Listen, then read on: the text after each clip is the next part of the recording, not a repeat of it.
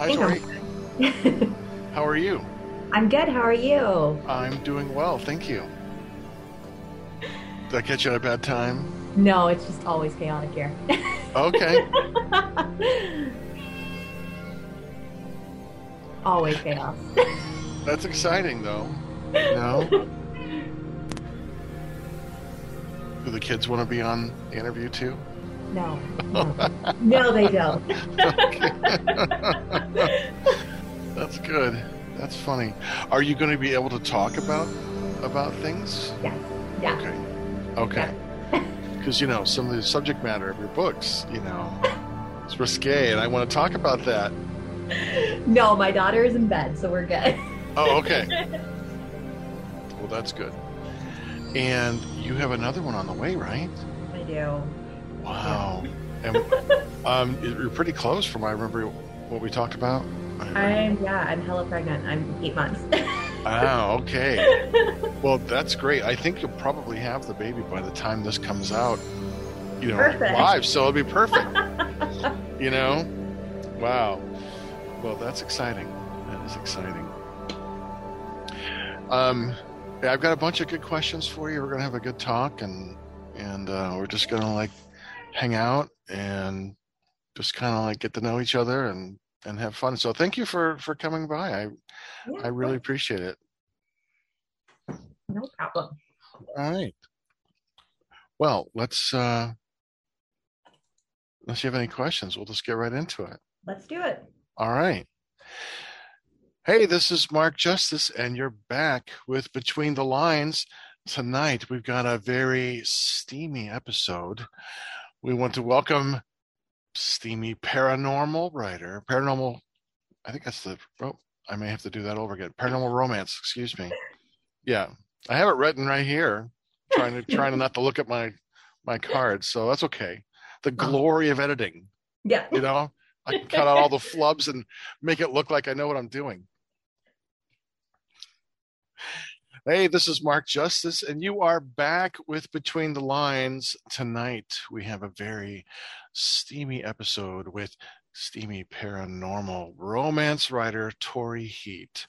Torri, welcome to the show. Thank you. Thank you for having me. Oh, my pleasure. I'm looking forward to this. Now, I've never read any steamy paranormal romance, and so I'm looking forward to like talking all about the genre because it's one that I mean, I could put the parts together and kind of figure out what's going on, but I didn't know there was such a genre before, Yeah. being on Instagram and seeing other writers, like yourself, who write in these genres. So that's kind of exciting. Yeah, it's Yeah. pretty cool. And Instagram is definitely a cool place to see genres you didn't know about and other authors you didn't know about. Precisely. I grew up, well, I guess we'll just talk about that. Who are some of your, growing up, who are your some of your favorite writers and some of your favorite books? Not paranormal, not even romance. Oh, that's fantastic. I love that. um, I grew up like reading like Stephen King and stuff like that. So Hmm. that's a lot of that's kind of where the paranormal side of it comes in because when I started writing romance, it didn't make sense for me to write fluffy romance. Right. I'm not fluffy. No Hallmark Channel here, right? So yeah, it just paranormal is just kind of it made sense to be a stepping stone from the darker stuff that I read. So Okay. Well, that's cool. I mean, nothing wrong with dark. I mean, someone's got to write it, right? yeah, I mean, we wouldn't have light without the dark, or at least we wouldn't appreciate it. exactly. You know, you have to have that. So, what first drew you into writing? Like, I find that there's an interesting correlation between people who loved to read growing up and then who became writers. Because you can't be a good writer, I think, unless you are, or at one time have been a voracious reader, and you have to love the medium. Yeah, you have to kind of know how it works, the ins and outs of it as a reader to see what people would enjoy. I was definitely a big reader growing up, but I didn't start writing until later. I actually went to school for visual arts. and I painted. So I painted for a really long time. And when my daughter came home, I couldn't paint because she only slept in my arms. So I needed some other kind of creative outlet. And so I started writing books on my phone. On Google Docs, I started writing werewolf Really? books. Wow. Yeah. So where did the love of the like these monsters, like werewolf books, like that seems, was it like an arbitrary decision, or how did you, have you always been a fan of like these horror, these creatures from Yeah. horror? Yeah. I've always been a fan of kind of like anything different or Okay. anything like that. Um, those kind of movies. And So you even when watched a I lot of horror as a kid then? Is that those kind of not so monster much movies? horror, not so much horror, but like thrillers Okay. and I grew up in the Twilight era. So Twilight, you can't get away from that. But you just got to make it a bit steamier than, Jacob and Edward. So Okay. I'm sure there's probably a whole bunch of fan fiction, about the Twilight series. I've never read the Twilight series. I've had students. I used to teach English, and I've had students read it. Um, so I wasn't. I'd heard a lot about it, and I think that was like, okay, that's not my thing, but that's okay. yeah. You like what you like. You know, Yep.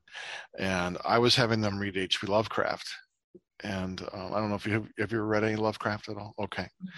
And one of the students came up to me afterwards and said, Professor Justice, I'll never be able to read Twilight again. Yeah, for reading Lovecraft.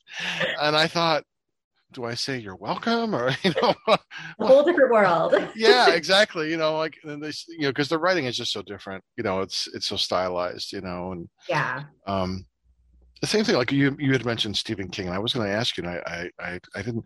Do you have a favorite Stephen King book, or you just like, what about Stephen King? What made you a fan? Honestly, it's the way that he can tell a story without actually, like, sometimes he doesn't even detail his characters. Like he doesn't tell you what a character looks like the entire book. And you're like, and yet, like, these books are like this thick. Right. Or he gives a minimal description. Like Minimal like in Pet description. Cemetery, we knew that Gage was about the age and like blonde hair or something, blue eyes, or that's about it. And that was it. Yeah. And you fill And it in the blanks. Yeah. yes, I love that. I love that. And um, it's something that people, I think, enjoy my writing for now because I tend to do that. But it's also something I get a lot of flack about because people pick up my books thinking I'm a fantasy writer. And Yeah. I'm Oh, not a fantasy writer. I'm what? not world building.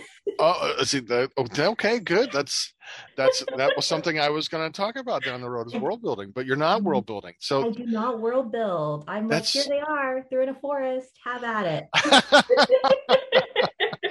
it's like the porn equivalent of literature. Is that you just push play like wow chicka wow? I mean, they're right. It's it. like Like there's werewolf plot. meet There's yeah, humans, werewolves, and they're just going to town in the forest. The forest is the world, and they're just having sex. What more do you want? Is there's that tons of plot. Like I'm okay? very firm on having a plot smut balance here. Okay. Um, Well, and or there's that. So that's exciting. Okay, I this is great because I have like so many questions about this. Okay, so if you're not world building, because I'm not because world you know, building. as most writers tend to create a world in which their characters, live, because you have to have a place, but you just have this forest, right? Yeah, And the they're just out characters, there hanging out. For yeah. some reason, they're usually in Chicago. Oh, It okay. makes no sense to me because I've never been to Chicago. Yeah, there's not a lot of. I'm going to tell you, there's not a lot of forests in Chicago. They're usually You know, outside of Chicago. okay, yeah, you might want to rethink their But like, location. You know, why? I mean, New York at least has Central Park. You could probably, you know, have them like go on vacation, like, look at this forest in the middle of the city. Let's have sex. No. Okay, I don't know. I focus a lot more on the action and the emotions okay, and sure, that kind of stuff that drives them. yeah, And I'm very My writing's very quick. I don't Okay. like people to get bored because I get bored sometimes when I read Okay. world building. So when I'm writing, Oh, okay. I see. So you don't want we're not doing Silmarillion, Lord of the Rings here. I don't want to weigh it down. I Yeah, we want don't give a shit about these elves and dwarves. no, Let's just focus on the werewolves and the humans or other monsters and paranormal creatures having a free for all. not a free for all. Like there Well, is no, some. I know there's a plot. Yeah, well, I I promise there's a plot. well, let's talk about plot then. I mean, well, because I have so many questions that I'm just gonna get rid of the world building question right now because There's there's no no world need. building. But no, that's fine because I was going to talk about plot and how you develop plot. So you're focusing on characters and relationships and the plot. So how do you? What is your creative process? I guess when you're creating this plot for a storyline or a book, how do you develop the plot that these characters are going to be working and living through if without the grounding of having a place? Usually they tell me what they want to do. Okay. Okay. I mean that in the least crazy way possible. I was just say, like, Um, have you blink twice if you're okay? um, No, it's good. I'm I a get it. really bad plotter. It probably goes hand in hand with the world building. I'm a really bad plotter. Bad plotter. Okay, Yeah. so we're talking about bad plotting, meaning you're a pantser versus a. Yes. Okay, see, I'm that's I that's that's on my questions. Are you a pantser or a plotter? I'm a pantser. I can't Yeah. change it. Okay. Now, as someone who is a rabid plotter, I have a hard time understanding the ability to just say, yeah, I got this idea and here we go. I mean, I get all ideas and I write them down, but maybe this is my years in academia as a student and as an instructor, teaching English and how to do research papers and organize and develop ideas. I'm all for the creative endeavor and brainstorming and those kinds of things. But then I have to then say, okay, here are the good ideas. Let's try to develop them and articulate them in a way that how then do I arrange them into a plot that makes me happy? And is there some kind of Mhm. arc or some kind of longer, piece here? It's usually like all the details then start sliding in like, oh, this would be really good here. So please help me understand the process as a pantser, how you go into from like no idea to finished product. So I like to let's hear it all. So it usually starts with a weird random idea that comes to me while I'm sleeping. Okay. And then I usually message one of my writer friends and I detail the entire dream to them. And I'm like, can I Okay. make this into a book? And she's like, yes. She's You never get a once lot told of me no. supportive friends then. You have supportive friends who say, yeah, you had a dream about a balloon that followed you around and then yes, you I write feel that like out. at least once she should probably say no, Okay. but it's fine. It's totally fine. We're working with it. It's usually a pretty vague idea. And then from there, I kind of just sit and think about my characters and I think about what they're like. And they usually just kind of appear. They Okay. kind of they name themselves, they tell me what they're like. It usually makes sense within the plot. Sure.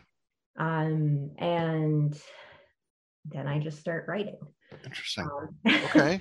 No, so that's fantastic. That you have this really close, intimate connection with your characters, and that they're so, at the ready, and you're so involved in this interaction with them. That's fascinating to me. And have you always kind of once you started like writing, has it always been like that for you, or did you try writing in other ways and that it just didn't seem to fit for you? I just so Nosedive is the one that's my most recent. And I sat down with Nosedive and I'm like, I'm gonna plot this one. I'm gonna plot it out. And I plotted it out. And then I threw out the plot. And then I made another plot. And then I threw out that plot. And I probably made 6 or 7 plots. And I had to throw every single one of them out because they just would not follow the plot. They were just That's fantastic. The character's they like, just I'm wanted not to doing that.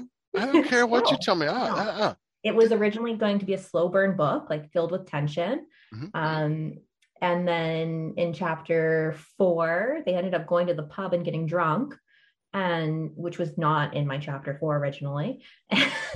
And so then chapter 5, they had to bone because they They got had to. drunk at the pub. Of course. Why else would you go get drunk at a pub unless you're going to bone So afterwards? I mean, I had obviously. no choice. Right. Those characters are forcing you to tell their story. Well, that's fantastic. What was the original chapter 4 plot, if I can ask, of the 6 that you threw away? Of the 6, I think the original chapter 4 plot was she was going to like just chill in her room for the night, and then she was going to run off in the middle of the night and like sneak away and run away from him. Okay. And but he convinced her to go to the pub with him, so they went to the Oh, pub. Yeah. I see. Okay. Yeah. So, see, this is, I mean, we're laughing about it, but I find it fascinating. This is one of the reasons why I started this show, is that I know mostly my own process, and I have other writing friends who we don't talk writing all the time. It's not like the Algonquin Roundtable, for crying out loud. But I know them enough to where we've talked about writing sometimes, and I know their process.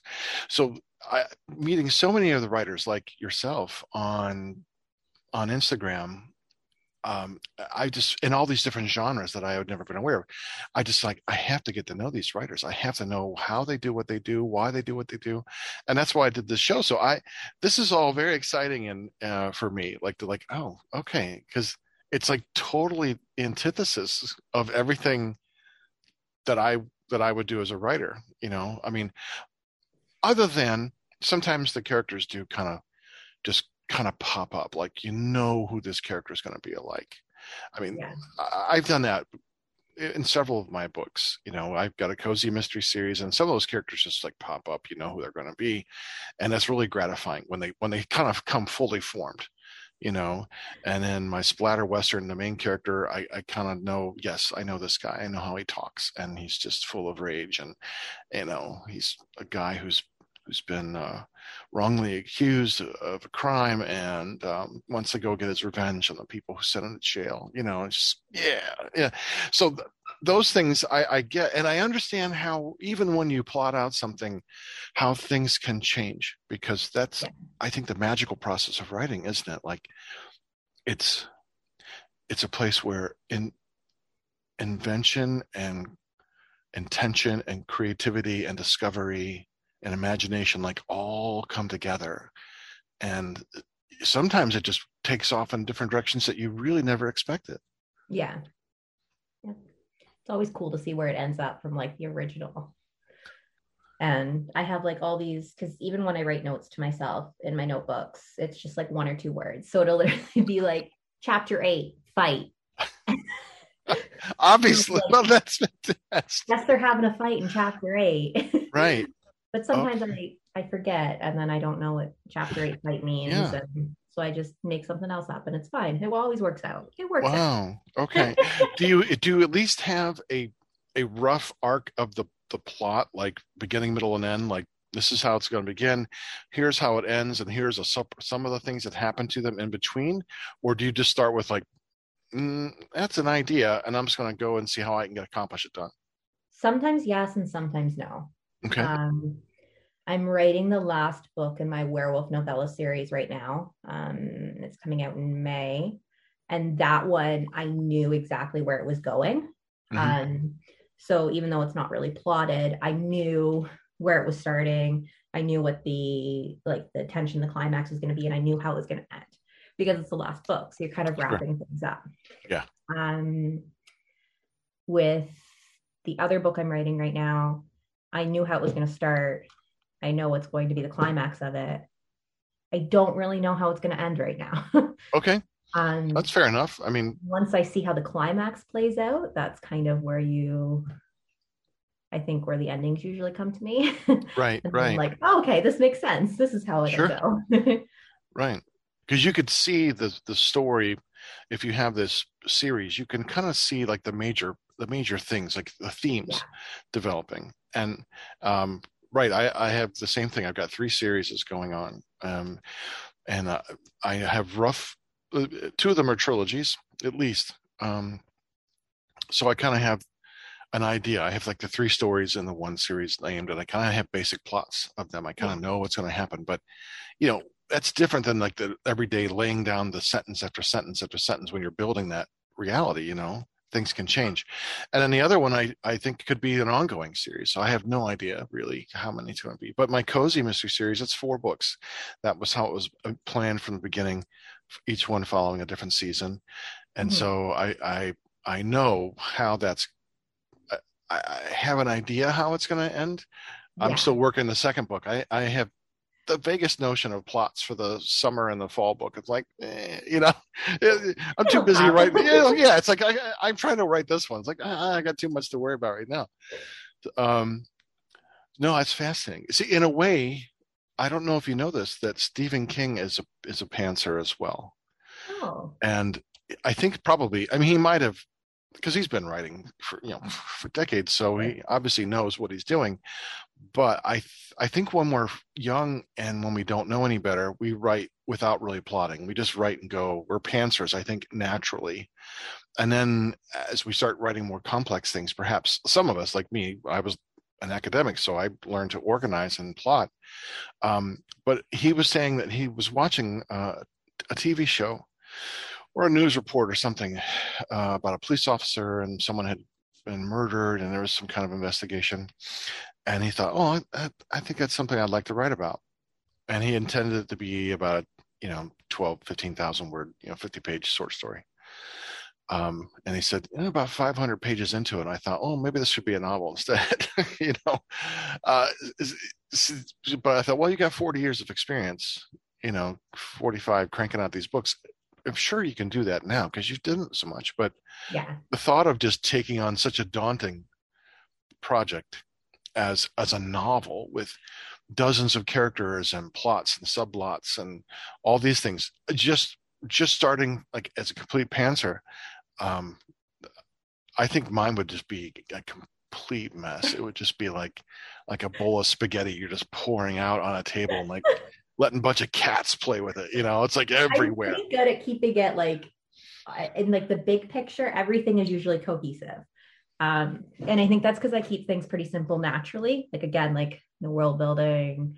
Okay. Yeah. There is a bit of world building. Like it's not they're not just They live in a forest. That's the world. So shut up, they're not reader. just like in like a black hole. Although I did write entire scene in my ruins books where they were in just a dark tunnel the entire time because they were in the void. It was a Well, very they important have to scene. be. Why not? Um, See, now that also is a curious thing. This lack of world building. And was this intentional? You said you just don't like doing it, or what? You I'm don't not like the stories that biggest, spend too much time building the world. yeah. I'm not when I'm writing, I write thinking about how other people are going to read it. So when I'm writing it and I'm like, oh, if I bog this down too much, I would get bored. So if I'm going Okay, to get bored, you sure. know, the general person would get bored. And I know that paranormal romance is a new genre for a lot of people. So I Yeah, don't want to, I want my books to be able to reach more than just people who like werewolf romance, sure. I Right. want it to reach people who read contemporary romance or, people who don't necessarily read romance, but they like werewolf stuff. I kind of want it to reach all of those people. Okay. So it's the same thing when I'm writing the plot, which is why I never really know how the ending's going to go because I'll be like, oh, I would be bored at this point. Throw a twist in there. Sure. Or, fight scene or something. And I keep the action going when I would get bored. That makes sense. Because you are bringing your expectations as a reader into your own writing. I love that. Um, because you're really thinking about the experience that the reader is going to have, and in a way that kind of flies in the face of a lot of writer expectations, where at the end of the day the writer, you have to be happy with what you've written. Mhm. And if you are, it doesn't matter if anyone else likes it. Like, you want people to like it. Obviously, you want them to like it and read your books and buy more books and those kinds of things. But at the end of the day, you have to be satisfied first and foremost. And so that's like my one takeaway from Stephen King, like, write for yourself. Um, and so I tried my best to do that. And I just hope that people like it, but you can't control that. But you are the first writer I've talked to who is so cognizant of how you would respond to your own story. And I think that's really wonderful. I want to entertain people. I don't necessarily, I'm not writing because I like the sound of my own voice, because I don't. I'm writing to entertain people and I want people to take away something from my books. Hmm. So that's kind of always playing in the back of my head as I'm writing. What do you want them to take away? I want them to take away, I want, the best way I can describe it is I want my books to stick. I want some kind of feeling in my book to resonate and stick to people's chests and to make them think. And, for them to be like, oh, that scene made me think about this. And that's, not necessarily, I don't need to change people's lives here, but I Sure. want them to be like, oh, that one scene that stuck with me. Yeah. Okay. Because I don't know. This is an ongoing story here. Have you read Justin Cronin's The Passage? No. Okay. So there's one scene in The Passage. You have to read it. It's such a great book. One of my favorites. And my husband was listening to the audiobook of it. And I was like, you're going to get to this one scene. And this scene has stuck with me for years. And when you read the scene, you're going to know what this scene is. You're going to know what scene it is. And like, I haven't read this book for years. But the scene still sticks with me, how I felt reading it. And he came home and he's like, you didn't tell me it was going to be like that. And that's what I want. I want scenes that, they don't go away. Okay. I like that. That's a pretty good ambition for any writer, really, to want something. I mean, you want your books to resonate with people, but to have them kind of carry that. that's pretty awesome. Yeah, when you get reader response from your books, do you often find some of it like surprising with the kinds of things that people say about your writing? I'm always surprised when people give me positive feedback.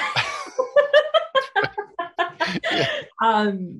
Honestly, I read my reviews fairly regularly. After Blood Crown, I kind of stopped just because there was a lot of Blood Crown's a very polarizing book.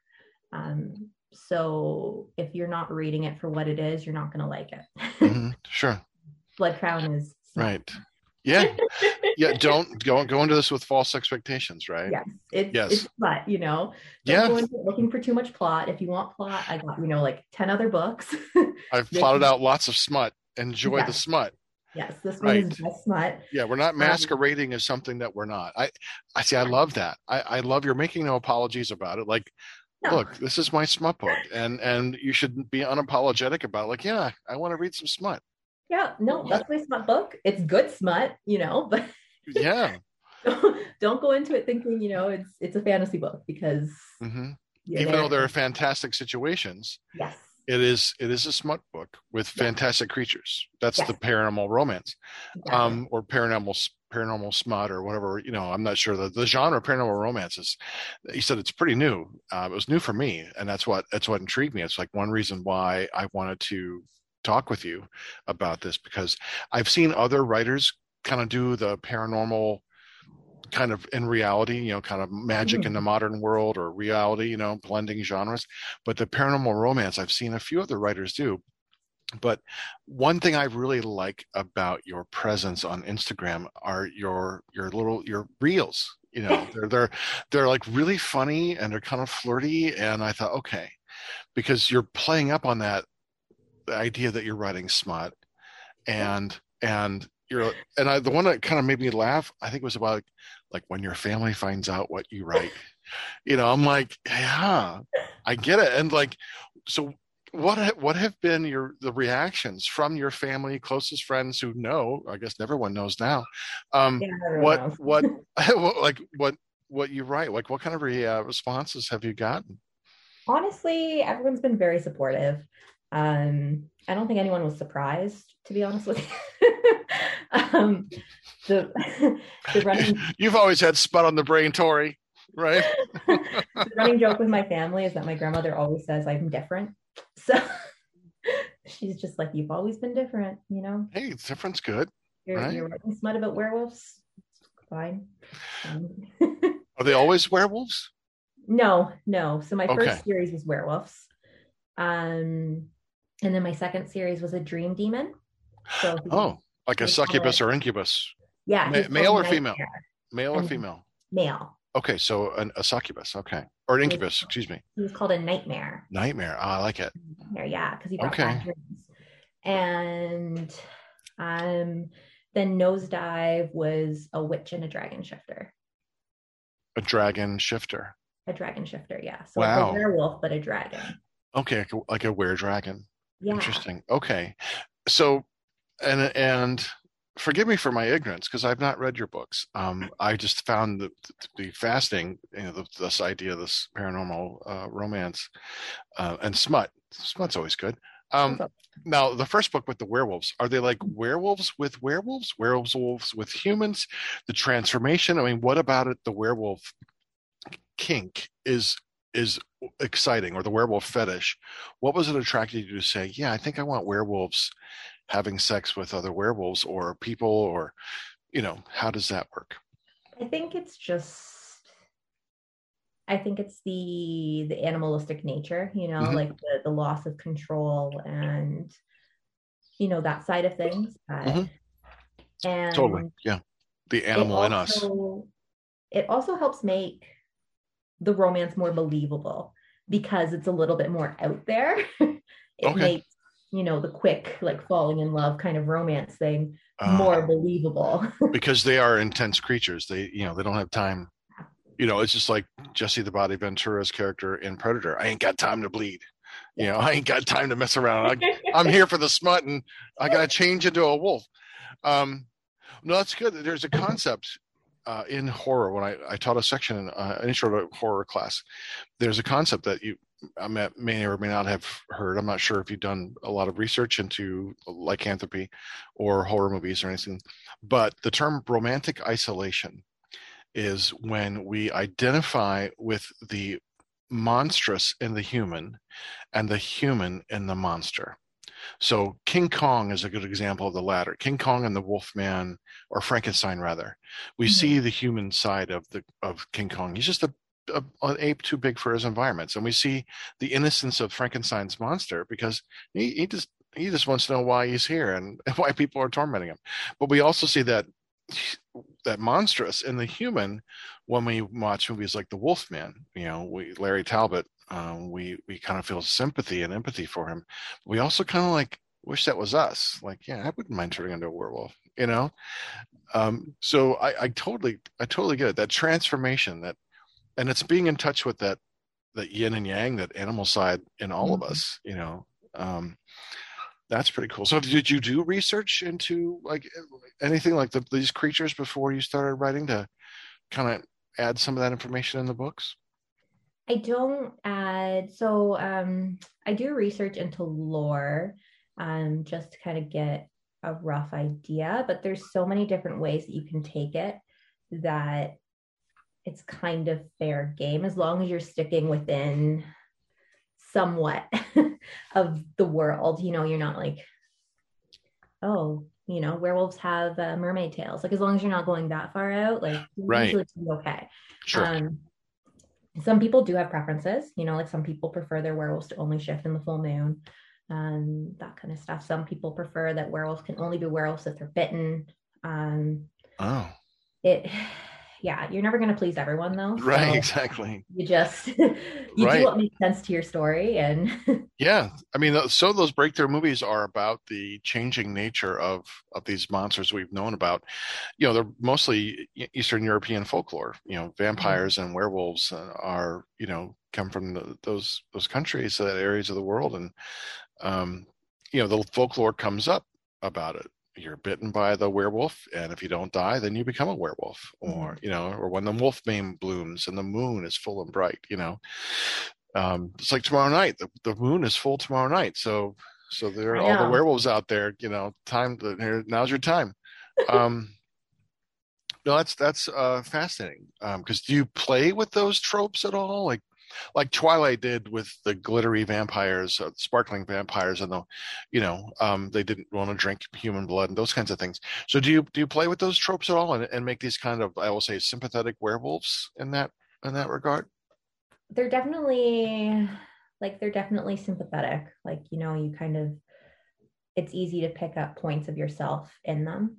Um, Mhm. and that's kind of how I always wanted to do it. Especially you get more of it.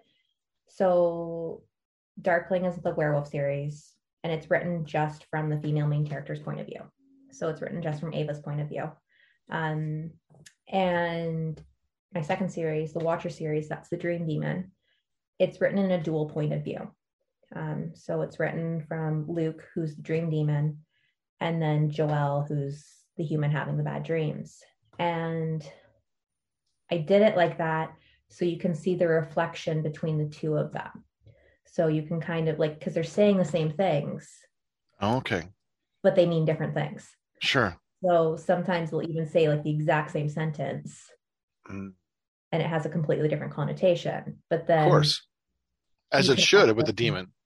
yeah. And Right. then as the story moves along, sometimes they're saying different things, but you're seeing the similarities between them. And it's very cool to kind of see that played off each other because I think it does humanize the demon and, demonize the human. Is Sure. that right? That's the romantic isolation right there. I think a demon must have been really fun to write. I It mean, was.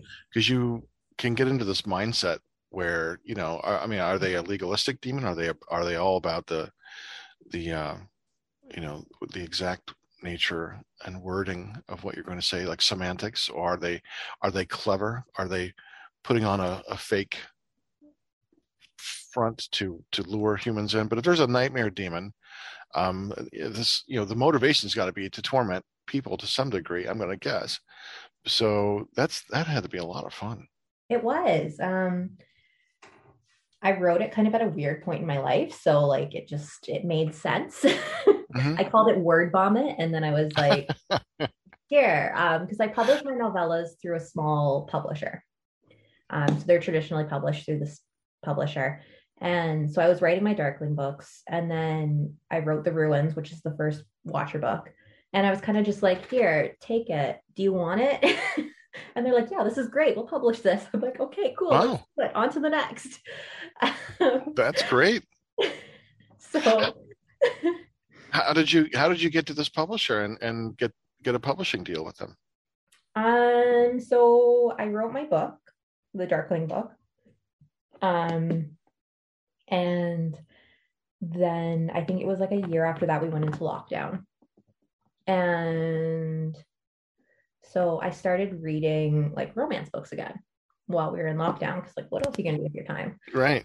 And you're too upset to read anything else besides romance. I And see. so I'm reading some of these romance books and I'm like, these romance books can get a publisher. I can get a publisher, as I sit on my couch in my pajamas for the fifth day in a row. Yeah. And I love the bravado. I love that confidence. That's fantastic. I it's mean, sure. That's. basic. I mean, it's like every writer's dream to get a publisher. Like, yeah, I can do that. You stupid writers aren't getting publishers. Jeez. Right? Yeah, Of Cheeto course. dust all over my sweater. It's fine. Oh, that's fantastic. Oh. So I Well, started. is it regular flavored Cheetos, or are we talking Flamin' Hot here? No, no, just regular, Okay. bright orange. I thought Flamin' Hot would come when you're writing the Night Demon. I think Yeah, you'd have definitely. to. Yeah. Okay. Okay. All right.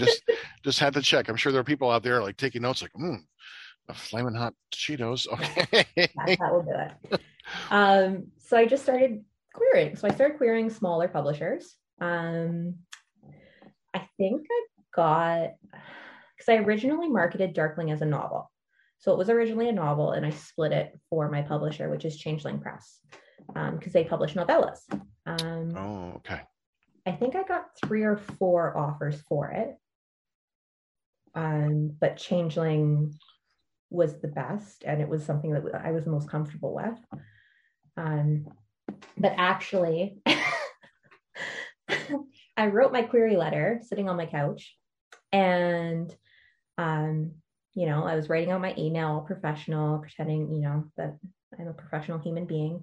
And my daughter stepped on my computer and sent the email half finished. Oh. And I was like, well, fuck. Like, You can swear here. It's all right. We like all the words. I was like, there goes that chance. I really like this publisher. So I was like, you know what? It's fine. I immediately resent the email, fully worded this time. Just in case. Let's let you know. Went to yoga that night, came back. They emailed me back, and she's like, this has to be the best query letter I've ever gotten in my life. Wow. What was in that magic sauce? Must have been the Cheetos. I mean, that's crazy. Half finished query letter. That's what got me my publisher.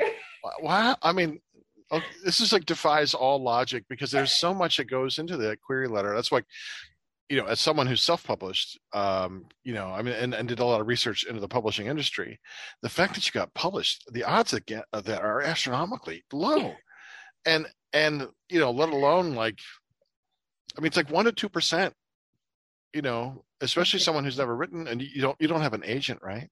No. I mean, you will like fly in the face of like all of the research that's been done, the last couple of years, because KDP has completely disrupted the market. But even before that, the big publishing houses were, 1% chance, maybe. Yeah, Wow. I don't. So Changeling Press, they do novellas. Yes, and I don't like to talk about it too often on Instagram, to be honest with you. Yeah. Because I am a hybrid author, so my novels are self-published. Ghost Dive is self-published. Sure. Blood was self-published. My next novel will be self-published. Yeah. But I still publish my novellas traditionally. Okay. So I love all forms of publishing. I am, whatever way you want to go, I support you. Sure. Well, why not? I mean, you have the option to do it all, so why not? Yeah. Who's going to turn down someone saying, yeah, we'll publish your book? Like, okay. Yeah. I found a lot of people very early on, like in my Instagram journey, were kind of judgmental when I told them the true story of how I got my publisher. Mm-hmm. So I don't tell people. It's not. Oh, sure. I don't feel the need. Like when I tell people, it's not because I'm bragging. It's just, it is what it is. Well, it happened. The fact that it happened at all is amazing. And the fact that it's just like the best story I've heard all day. Like, seriously, because I won't say random, because you had to put the work in, but it just so like unconventional. It just fell into place.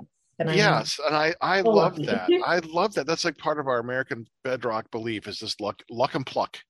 Like stories of like Horatio Alger would write, Mark the Batch Boy and things like that, where this little scrappy kid is like, I'm going to work hard and I'm going to get my lucky break. Covered in Cheeto dust. Yeah, and so right, exactly. So now I'm going to go check them out. Like, do they do like other than novellas? Like, what genres do they do? All genres? They're romance. Okay. They're a romance publisher. They do what's called speculative fiction. So it kind of encompasses sci-fi, paranormal, fantasy. But under the romance umbrella. Yes. Okay. Well, that puts me out. So that's okay. It's one like alien romance. No. I've got the cozy, but the cozy defies logic in that there's no murder. There are mysteries, but no murder, no bloodshed. It's like Hallmark friendly. My splatter Western is what it is. I mean, splatter Western. It's violent. It's grim. It's excessively brutal. Then I have a pulp action horror series, which is like harkens back to the 30s, the Phantom, and it's, voodoo and zombies and things like that. I got some sci-fi stuff, comedies in the works, but nothing romance. It's like I take my romance cue from H.P. Lovecraft. I mean, whenever you read his romance, anything about sexuality and romance always ends up in like abominations, whether it's cannibal families or like deformed children with multiple heads. And, that's the kind of stuff that if I have romance, then that's what's going to happen. Yeah. So, right now, because in my first cozy, I have a main character, Abby, and her best friend, Ray. They've been friends since childhood. And there's a lot of interplay and joking around between them, which I used as a base. The relationship I have with like all my friends and my cousins, this very familial joking, a lot of fun, and like you can say things because the base of the relationship is not going to be shaken. You're just having fun. But there was absolutely no like intentional flirtation or romantic feelings at all. And I had a pretty good book group come together, and they were all asking, so when's Ray going to get together with Abby? When's Abby going to get? I go, what do you mean? They're not going to. Like, no, because they're obviously flirting. I'm like, really? And they're like pointing to passages like, they're reading into this, this flirtiness. I'm like, and that dawned on me, like, that was my reader response, like, oh, you're seeing something that I didn't intend at all, and I thought that would be fascinating. So now that I know it, I'm gonna be a real bastard. And like in the second book, I'm kind of writing that, like Abby's like questioning, like something happens that triggers this, like, do I have feelings for Ray? Do I not? Just because if they hadn't said anything about it, I would have gone my merry way without nope. But now that I know, you're getting it, readers. I'm not going to tell you, but I'm still telling you, it's not going to work out. They're not getting together. They're going to end up in a forest with a bunch of werewolves, and they are getting it on, but not with each other. Right? That's fantastic. This is just all kinds of good today. I mean, seriously, that you kind of just like stumbled into this, and you're just so like on your couch, relaxing, like, yeah, I'm just gonna, why the hell not? I mean, when you got the letter back from them, what was your response? Like, did you choke on your handful of Cheetos or what? Like, fuck, they're gonna publish me.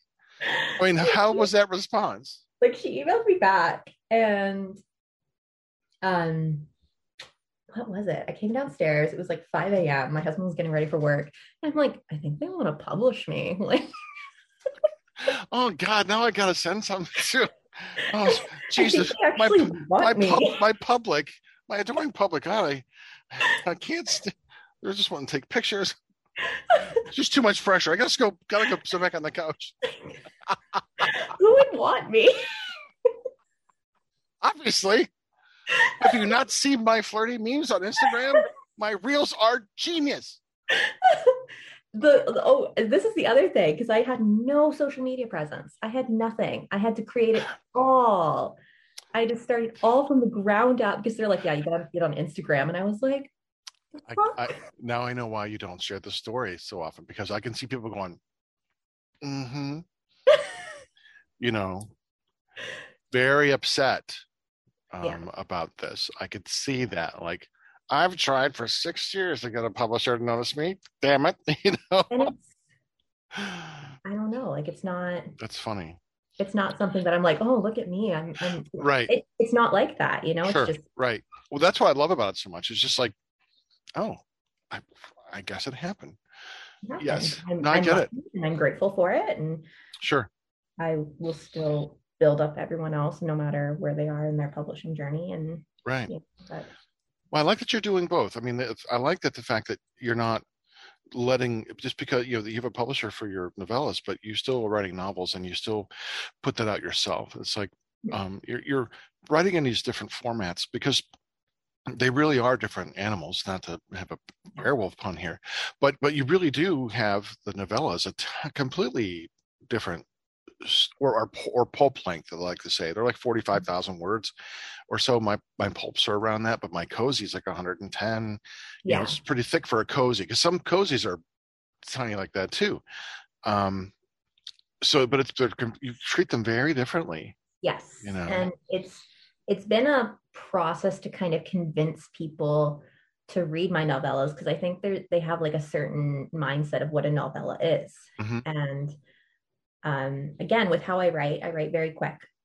Um, so it makes sense for a novella. So even though, my novellas are 30,000 words, you're still getting a full character arc. You're still getting a full Okay. plot. You're still getting the twists and turns you expect from a novel. Right. It's just shorter. Did you say 30,000? 30,000. Yeah, that's Okay, so usually that's what about my 100. novel. That's about 100 pages. Yeah. So how long does it take you to write those 30,000 words? It really depends if I'm crazy or not. Define crazy. If I'm motivated and I can focus on it, I can usually get it done in about 3 weeks. Oh, Um, okay. Do you write like every day kind of thing, I or? try to. I Oh, try to. okay. Um, Hmm. it's sometimes it doesn't work, and that's fine. I Right. took a break for most of January actually. Just didn't write anything. Sure. Um, You I was can't write all the editing. time. You're not a machine, right? I'm sorry to talk over you. Yeah. No, no, no. You're completely fine. Yeah, I just I took some time for me in January, edited Nosedive, and yeah, focused on that. And now I'm back to it. So, but in a day, do you write how many words do you think do you have a mm, goal like every day? Like I'm going to write 2,000 words a day or 1,000 words a day, or I try is it and shoot just for it's just 2,000. whatever comes out? Yeah, I try and shoot for 2,000. Sure. It really varies. Hmm. My daughter's 3. So usually I can write more when she's at school. Right. That can get in the way. Right. Um, They yeah. yes. Also being pregnant. The being pregnant does not help things. I want to sleep all day. Well, I look like I'm pregnant, but I don't, I get it. I want to sleep, all day too. Do you, let's talk a little bit about the process of writing, actually writing. Like, do you write on your laptop, pen and paper, or, do you use software helps like Scrivener or Babisco, or, tell me about the act of writing, how you write. So I still have never used Scrivener. It kind of intimidates me. Okay. Yeah. There's a lot of things that people know that intimidate me, and I'm just like, Yeah. It's a lot. It's a good software program, steep learning curve, but it's hmm, nothing you can't do by creating your own folders and Word documents. It's yeah, just another way of like visualizing, plotting. And since you're not really a plotter and you don't develop a world that much, I think it's not necessary for what, for the kind of writing or writer you are. I yeah. think it would just be a lot of unnecessary. Babisco does the same thing. It's not as in depth, and you can get a free version. But Okay, again, why tamper with what you're already doing? I yeah. mean, because you obviously just kind of write down notes. Do you have like notes on your characters and their traits? Like after you write them, do you like, or do you just kind of know them? Or I I'm kind of curious. just know them. Hmm. Sometimes if it's like a weird side character, I won't remember what color his eyes are, and I'll be like, oh, his blankety blank gaze, and I'll have to like go back and figure out what color his eyes are. Yeah.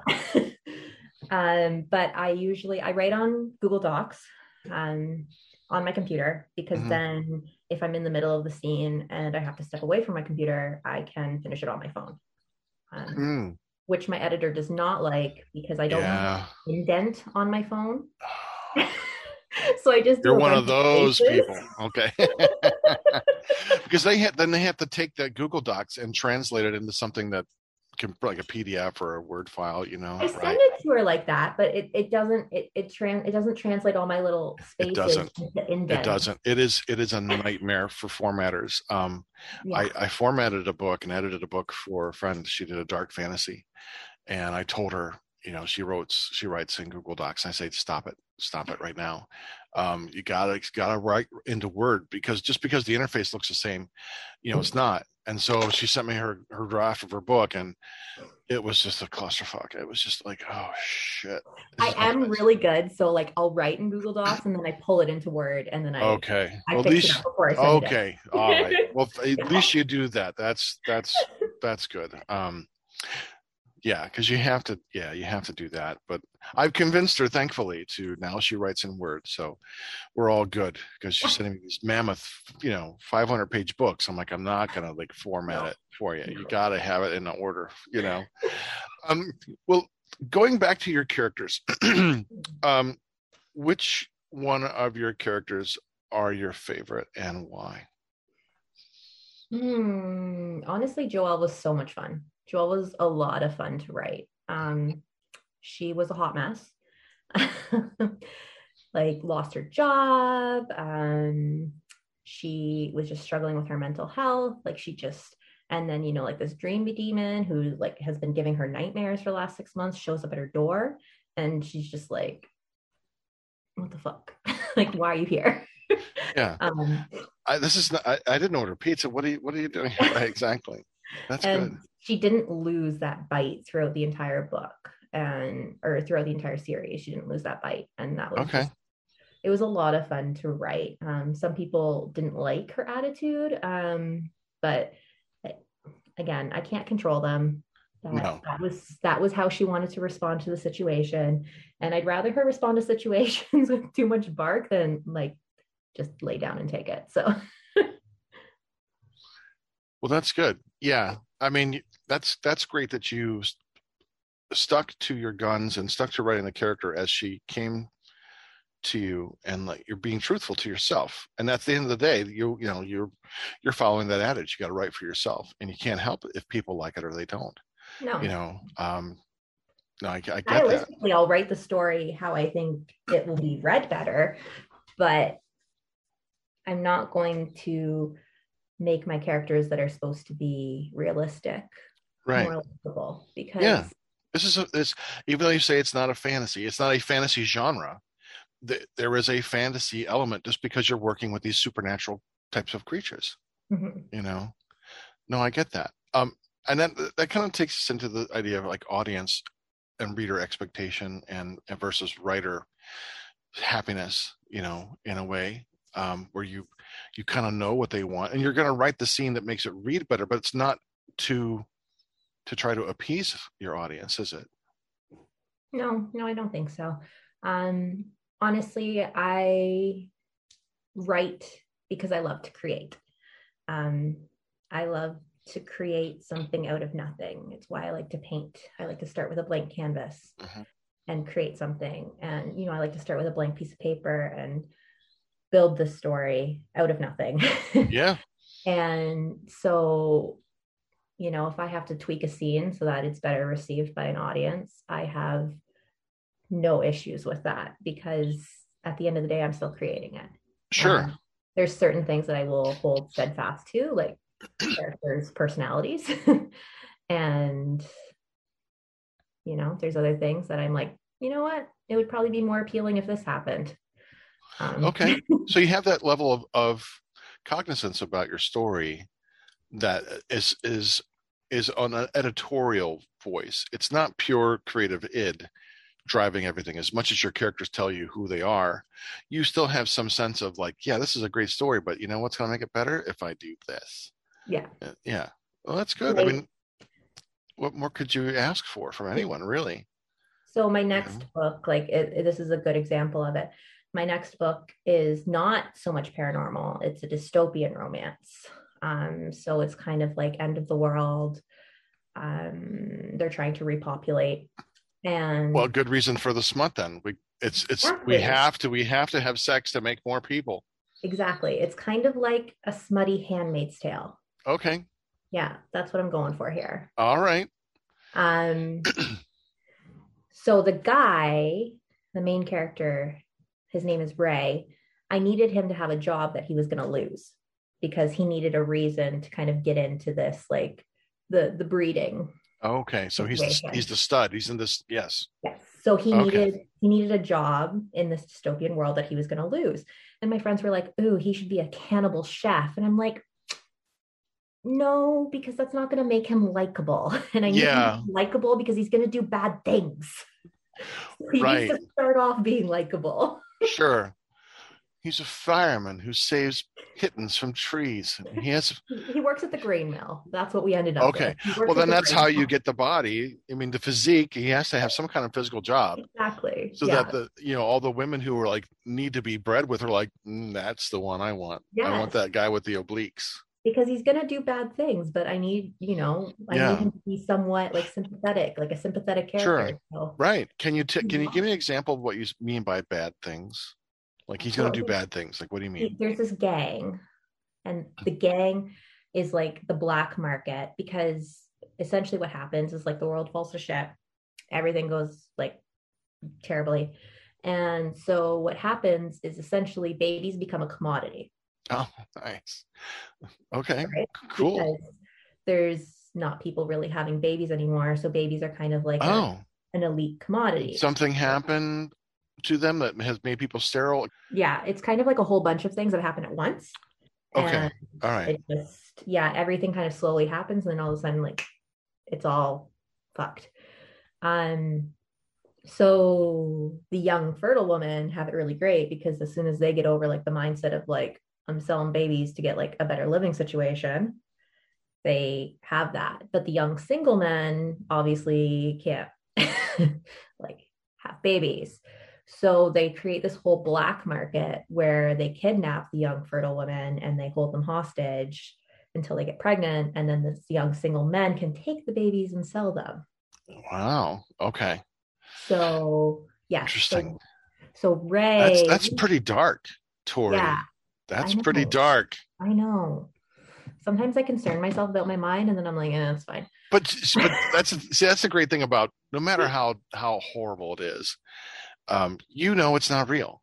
Yeah. That's the thing. You're allowing your id and your creativity to take you to places like, look, I know this is the worst thing I can imagine, but I know it's also not real. I'm just telling a story here, kids. You gotta like ease up on this. And I also think it's like, I think it's missing from romance right now because you have dark romance in terms of like motorcycle clubs and gangs and bully romances and all that stuff. But you're kind of missing the part of romance that's kind of like that darker dystopian thriller, like romance with a bit of grit to them. Okay. Yeah, see, I was totally like into the dystopian like realities, but I had totally forgotten there was a romance element. It was just like, we got to breed, but I was so focused on here's what's going on. Here's a guy who's doing bad things and selling these babies. And I'm like, I'm in this world. See, to me, that you've created a world. You've created this dystopian world for me that I was like, yeah, I'm envisioning this. And I completely forgot the romance aspect. So Yeah. how do you bring romance into this like really horrible, dark, bleak place? So the chick, her name is Mila. Mila is coming to town to buy a sleeping bag and she gets kidnapped into this black market gang.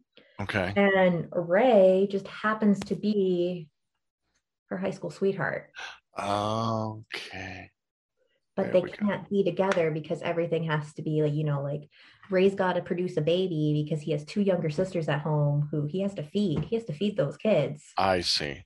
And so he can impregnate her, right? Is he going to impregnate his girlfriend or his former friend Oh, to get her baby? That's the whole point. Like, she's but not that's going not to get pregnant though. So then the what? next the next month she's going to go to some other guy and that's when all shit's going to break loose Oh, if she doesn't produce, they just move her on down the line. to the next dude. I see. Okay. Maybe he'll have better luck with her. Put her on the conveyor belt. But Ray is not okay with this. No, because he wants to be with her. I see. Yes. There's the romance. Okay. Yes. I don't care if she's barren. I still want to plow that field. Yes, Right. exactly. Okay. With my virile plow. Look at me as I turn sideways. Arr! He has been working at the grain mill for many years. Well, yeah, that's I get it. I get it. And so she should be able to have a really good bread recipe so that they could Yeah. yeah, that's Fine. awesome. I have no idea how it's going to end, but I mean, we've got a great start going. That's something. Right. Well, I mean, I could easily go into like parody venture here because I do like with wordplay, but I don't want to ruin things because that would just like take it up in a wrong direction. We're going like comical, I you will tell you know. what it's called though, because the title makes me laugh. Is it Um, something about yeast rising? it's not. I'm Oh, sorry. okay. It's called Screwed. Oh, okay. That's fantastic. Um, yeah, if you could bring in some red reference in something. And when they're having sex, talking about the malleability of her doughy body and Yeah, yeah. We got to bring some kind of bread his reference in there. virile his virile baguette, that she I was going butters. with like his wheat chaff. Yeah. Yes, I'm going to sift you like chaff. Right. That's fantastic. Well, I think you've made me a convert here. I don't know if anything I've written you would be interested at all, but I'd love to do a book swap with you. Let's do it. I mean, Cozy is going to be too tame. Splatter Western is going to be dark, but it's not going to have any romance. And then the same thing with the pulp I horror. don't. Yeah, I'm good with horror. I'm good with just straight horror. There doesn't need to be romance Yeah, in it. no, there's none. But there's a great villain. Oh, perfect. Yeah. Love So a good villain. okay. Well, we'll talk after the show because I definitely, yeah. Send me something. I'll send you my Death's Head. Perfect. That's my pulp. And yeah, that's this is so exciting. This is so good. Um, this is great. I'm having so much fun. I hope you are too. I could tell maybe by your laughter. I'm hoping that's the case. Um, so tell me, do you have a favorite time of the day that you like to write? Or is it just whenever you're able to? Because you said, I know you said earlier, like if you're on docs, you can write it on your phone if Yeah. something interrupts you. But do you have like a time of day that you really like to set aside and say, hey, I'm going to write for a couple hours? Not really. Okay. um, honestly, I'm very organized in general, like in my life, like everything is very organized. Writing is the one place where I don't have to be organized. Oh, okay. I'm doing my like psychologist or psychiatrist thing here. Is your writing a direct response to how organized your life has been? Has it always been organized and structured for you? No, No. no, Okay. Just right now, your life revolves around these things. no. Do you think it's a response to that order? You need some chaos? I enjoy a little bit of chaos, and the writing is my chaos. Okay. And now I know why you bring these chaotic beings. Yes, The werewolves, the demons, the were dragons. Like you gotta have a that's little a bit of whole craziness. other thing. Like I'm curious as to see like like dragon penis, or do I get wings coming out? I mean scales. He Do, uses is, his pre tail. prehensile tail come around like He uses his tail. Yeah. because back in the day we used to call that the shocker. I mean, does all come to mind? I mean, I've watched enough hentai to know how this ends up. The tentacles are going to find some orifice to violate. People are really into the tentacles.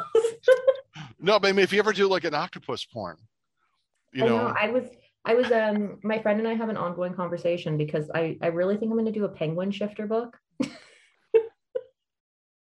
But wait, I have to detail oh, this the plot way to they you. waddle, they are gonna nest on me like you wouldn't believe. I'm gonna sit on your face and keep you till you hatch. I'm going to give you the elevator pitch. So, All like, right, just imagine this. So bring it there's this woman, and she's an Arctic researcher, and she's up in the Arctic researching things. And then there's this big down. storm. Arctic is down. It's fine. We'll figure that out later. Okay. Just I know world building. Just letting you know, North Pole, Arctic. I told you my world building is crap. It's just a Okay. simple. It's a simple word, not up or down. That's all you got to know. Okay. So she's down in the Arctic She's researching. down in the Arctic researching. There's this big storm, and she gets abandoned there, left behind, left for dead. But don't worry, because there's a colony of underground giant penguin shifters.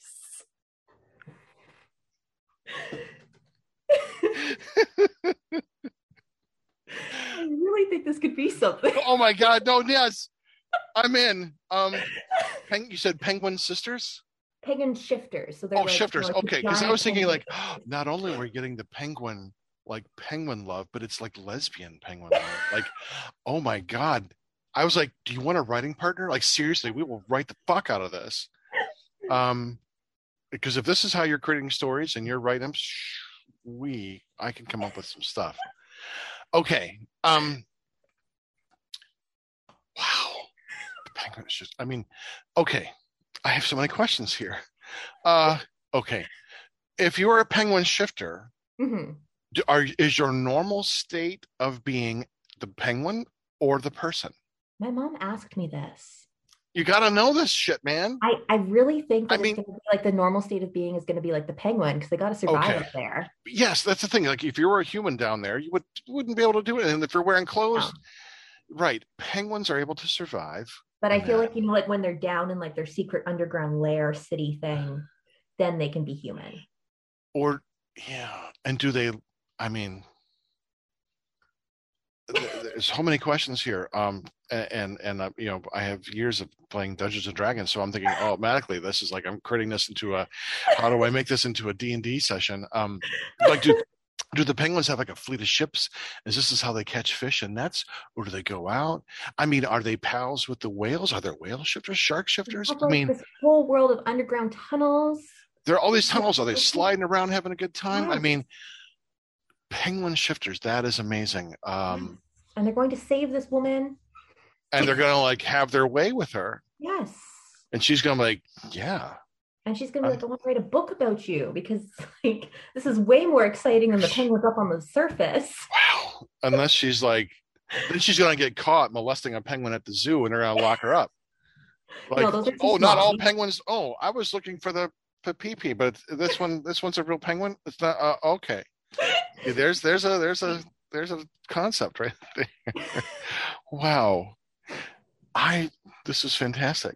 No, seriously, this is and never in my wildest dreams would I have imagined anything like that, like create a story about, I love how just free, like fuck yeah, penguin people, of course. They're gonna gather around together and they are just gonna like bang the shit out of her Yeah, as penguins. It's gonna be great. And she's going to love their slippery, smooth penguin bodies, their flippers flapping all over her. We have to incorporate beak usage somewhere in there. Well, obviously. Yeah, my friend is very insistent that we have to incorporate beak usage. Well, I think they're going to like be pecking at her when they get very excited. Maybe some of the penguins, be jealous, and she's going to have to deal with that. Maybe it turns her on. Maybe she's in a pain. Like, this hurts, but I'm kind of digging it. And wow. You have to have at least one penguin with a monocle and like a cigarette as an homage to Batman, homage to the Batman. Yeah. Wow. When do they shift? Like when the Aurora Borealis comes out? I mean, no, that's Northern Lights. They'll never see it. What makes them turn into penguins in the back into people? Just special. They're just special. They just choose. They're just like, yeah, I'm gonna be a person now. And do they still have like penguin like features?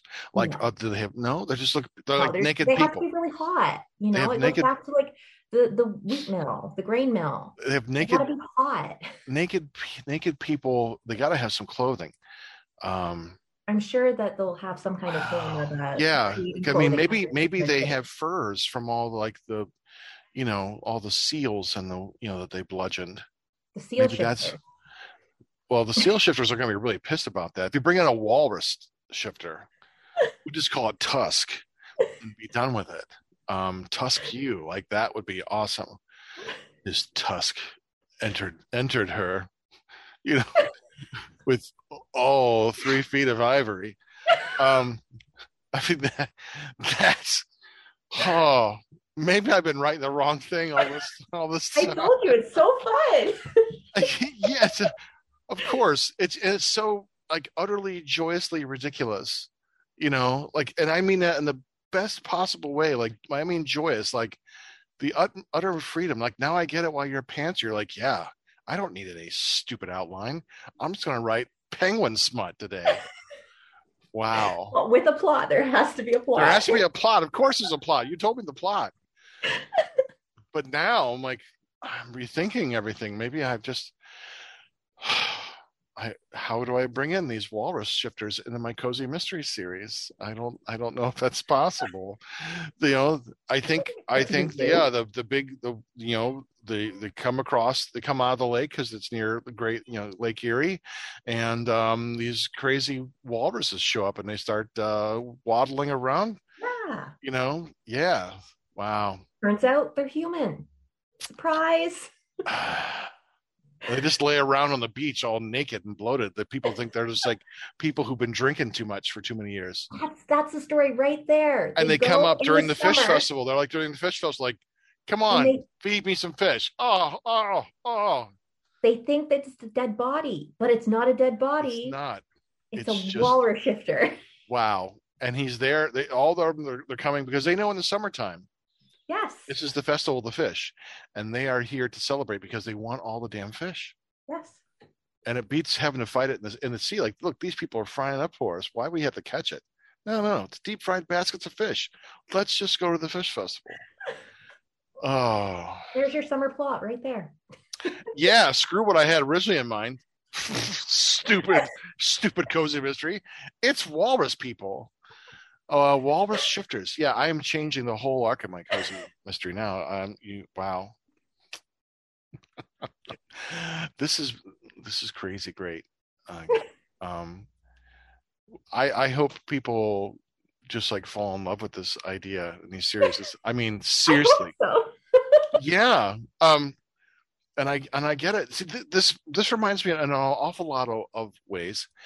In the I don't know if you're a reader of pulps, if you like those kinds of things, but there are a lot of pulp fiction from the 30s that was published in like science fiction or fantasy journals or magazines, and they were fantastic adventures of course at the 100 years ago we didn't know nearly as many things as we do now, so exotic places, and in the real world, to discover places in Africa and Asia and South America that most Americans were unaware of.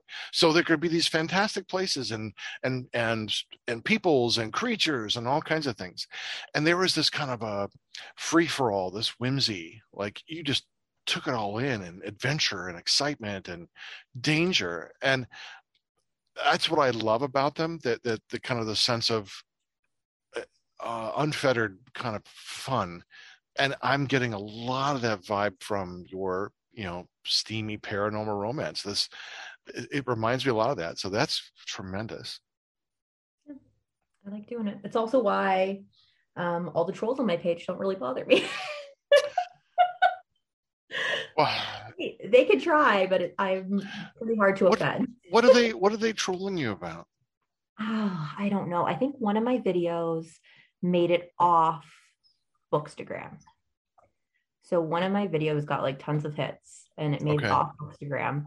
And it was one where it was talking about my main character taking both his dick and his tail. Oh, I remember reading that. Yeah. And when I saw tail, I'm like, okay, this is pretty crazy. Like, and so a lot of people took it seriously. Oh. So I had a lot of people, just a lot of people telling me I needed to find Jesus. Yeah. Surprising about people. Right. Yeah, like the Bible's not fucked up with stories. And you just turn around and say, look, I'm an apostate. So that was my third book was about that. Just say, look, why did your God insist on incest as populate the earth? Not once, but twice. Your God who's okay with rape, your God who's okay with murder. Don't give me this. Don't give me this garbage, Sister Christian. That's fantastic. Yeah, I got a lot of people telling me I need to find Jesus. I got a lot of people telling me I was a degenerate. It's fine. I put that one in my bio. I like that one. Yeah, I saw that. I did see that on your page. I thought that was fantastic. Yeah. You're owning it. Like, yes. Yeah. Right. It's just like when you get a bad review, you have to own it. Yeah. I got a 1-star review on one of my books, but there was like, I think it might have been on Gage Black, but there was like nothing written. Like, well, at least tell me if you thought it was a steaming pile of shit, that's fine. But just tell me the words. Use your words, you idiot. And then I got a 3-star review on Toxic. The guy loved it all, but the 3-star review came from too many F-bombs. And I wrote back, I go, what's the fucking problem with that? I never did hear back, but I thought, you have to own them. I'm totally cool with that. Yes, I like to swear. There are a lot of good words in there, Yeah, I don't mind bad reviews. I don't get that means people are reading, but it honestly, everyone's not going to like everything. Of course. And it would be really boring if everyone all liked the same things. So sure. Yeah. People giving me a bad review, usually it's not because of my writing style. Okay. It's the content. It's your smut. It's the content, Wow. Well, that's good. Hey, content. That's okay. That's good. My writing's good. That's good. Yeah. I think the first compliment I got on Gage Black was like, Justice's prose is knife sharp. Now the person reviewing it didn't really care for how much of a monster that the character had become. Like, he's just completely without redemption. He said, like, oh yeah, that's the whole point. Revenge is a tremendous story, but I was just happy to be praised for my prose. Like, I'll take that any day, No, I love that. Okay. Let's shift gears just a touch. I don't want to keep you all night, but let's talk a little bit about, tell me how you felt the very first time you saw one of your books in print. You held it in your hand. What can you remember that feeling? That would be Blood Crown, because my novellas are ebook only, and it was crazy. It was ridiculous. Like, I really don't think it's it doesn't make sense even now. Like, I don't look at it. It's on my bookshelf and I'm not like, oh yeah, I wrote that book. It doesn't feel real. I co-wrote Blood Crown. So Nosedive will actually be my first full-length self-published novel. And holding that one in my hand, I think, is going to be different, because it's all me. It's all sure, me. Exactly. Right. But even then, it just doesn't compute in my head. Mm-hmm. Yeah. That's so your novellas, they're e-published? They're ebook only. Okay. The publisher typically puts them into paper once the series is complete. Okay, so kind of creates like an anthology kind of thing for you. Oh, I see. Okay. Interesting. It makes more sense price wise, like, because Amazon's going to charge you, Yeah. Well, 120-page book will run only a couple bucks to print. Yeah. I charge like $10.99 for my pulps, and I get them for about $2.50, $3 landed. Mm-hmm. And so that's still pretty good. Yeah. If I sell them like at a book show or something, so that's not so bad. But interesting. I like that. So if you can tell me, like, what is your writer fantasy? At the end of the day, beyond goals and ambitions, like, when you think, yeah, my writer fantasy is what? I want to make the New York Times. And I want people to know my name. I want people to know my name, Yeah. That's what I'd like. I don't care how it happens. She's the one who writes that walrus smut. Penguins and walrus. Shifters taking me to the top. Right, exactly. I can't wait for that to become like a series on Netflix. Yeah. Yeah, New York Times will be like, what's this penguin book doing on here? My God. Times have fallen. It's the time of the end times. That's awesome. Well, great. Hey, it's a good fantasy, What advice would you give for anyone who wants to write? You just got to write. You just have to write. You can't, I have friends who I've met on Instagram who want to write, who are readers, and they think too much about what they're writing, and then that kind of stops them. And because they're afraid that the words they're putting down aren't going to be good. Okay. And you can't think like that. Sure. If you're gonna write, you just got to put the words out. Yeah. And think about if they're good or bad later. Right. Because, writing comes in drafts or in stages. You have that creative burst where you write and you're just kind of getting it out. It's not going to be perfect. And I know so many people who get caught in this idea of perfectionism, and it prevents them from doing anything. I have to make sure this book is perfect before I move on to the next one. No, you don't. No. It's never going to be perfect. You want to tell your story, and that's great that's your draft. And then you go back and then you kind of look at what you've written and then say, okay, how can I make this better? But there comes the point where it's diminishing returns. You just got to get to the place where you're happy with it and say, okay, it tells a story. It accomplishes what I want to tell. It's not perfect, but and you let it go out into the world. And then, because by that time, you're already thinking of like you are, you're already working like books ahead. You've got books you're working on. Oh, sorry, go ahead. No, I was just gonna say, you just gotta get the words out. Yeah. You just can't get bogged down, and you get a good editor. Okay. A really good editor. All right. That's all good advice. I always know, like, about 3/4 of the way through a draft, like when I'm writing my rough drafts, I'm ready for this thing to be done. I'm like, because in my mind, by the time I'm approaching the last act, the end, I've rehearsed it in my mind so many times. It's like, I know, why do I have to write it? It just becomes like a marathon, like just telling the story. And because the creative part of me is filled, it's already been fulfilled. It's like, it's bored. Yeah. And it's like going, but hey, the next book, let's start thinking about that one. I'm like, shut up, I gotta finish this one, and I think it's why having things on the back burner, things like plotting ahead, like I know the next book is going to be this, and the book after that is this one.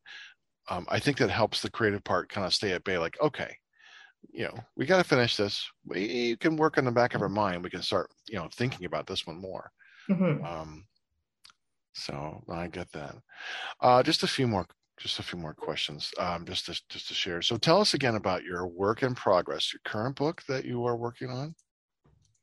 And by us, I don't mean like the royal we. Like, tell us, Ms. Heat, the royal crown wants to know what you're working on. Unfortunately, it's smutty. So, here's my surprise face. What? Surprise! More smut. That's yes. So I have 2 on the go. So I'm going to finish Umbra, which is the last Darkling book, and then Darkling will be a completed series. So that will then come out in paperback, right? Hopefully, if there's enough interest in it, like print on demand. Okay. Yeah, it would be pretty cool to hold that one because that one was like the one that started it all. So yes. Are you a little sad that it's ending? Nope. Okay. Nope. You've told the story. I'm ready. Okay, that's good. This one. No, I get it. I was asked that same question, like, when you're done telling these 4 stories, are you going to be sad? And part of me was like, I might be a little bit, but I can always do like small little like story tales of Juniper or tell things from other characters' points of view. But I'm going to tell you this. I've already decided, before I wrote the second book, after the 4, I'm doing a horror story that takes place in the same town with the same characters. Yeah. And I'm killing everybody, like the whole fucking town. And so I am introducing in the next 3 books of the series, like about 15 to 20 new characters in each book, so that I have enough people to kill off in the last one. And I've told this people, and my wife's like, you can't do that. The people are going to be so angry. I go, yes, I know. Why? Well, why would you do that? I go, well, for me as a writer, because I know the plot and I've already written the end. Oh my God, the end. It was like a punch to the gut. I'm like, oh, Jesus Christ. Oh, this one's going to hurt. Especially if you've like loved these characters for 4 books. And you're like, look, I'm telling you, man, this is a horror story. It's not a cozy mystery. If you read this, you're on your own. I mean, it is grim and bleak. But a part of me just wants to do it as an exercise as a writer. I mean, because I know it's not the cozy story. I'm not going to bring Yeah. death and dismemberment to the cozy series. It's like, no. But I've never seen that done as two completely different genres taking place in the same world, you know. Hmm. But I kind of get, there's a sense where you leave the characters behind, they're done. I mean, I've told their stories, you know. Yeah.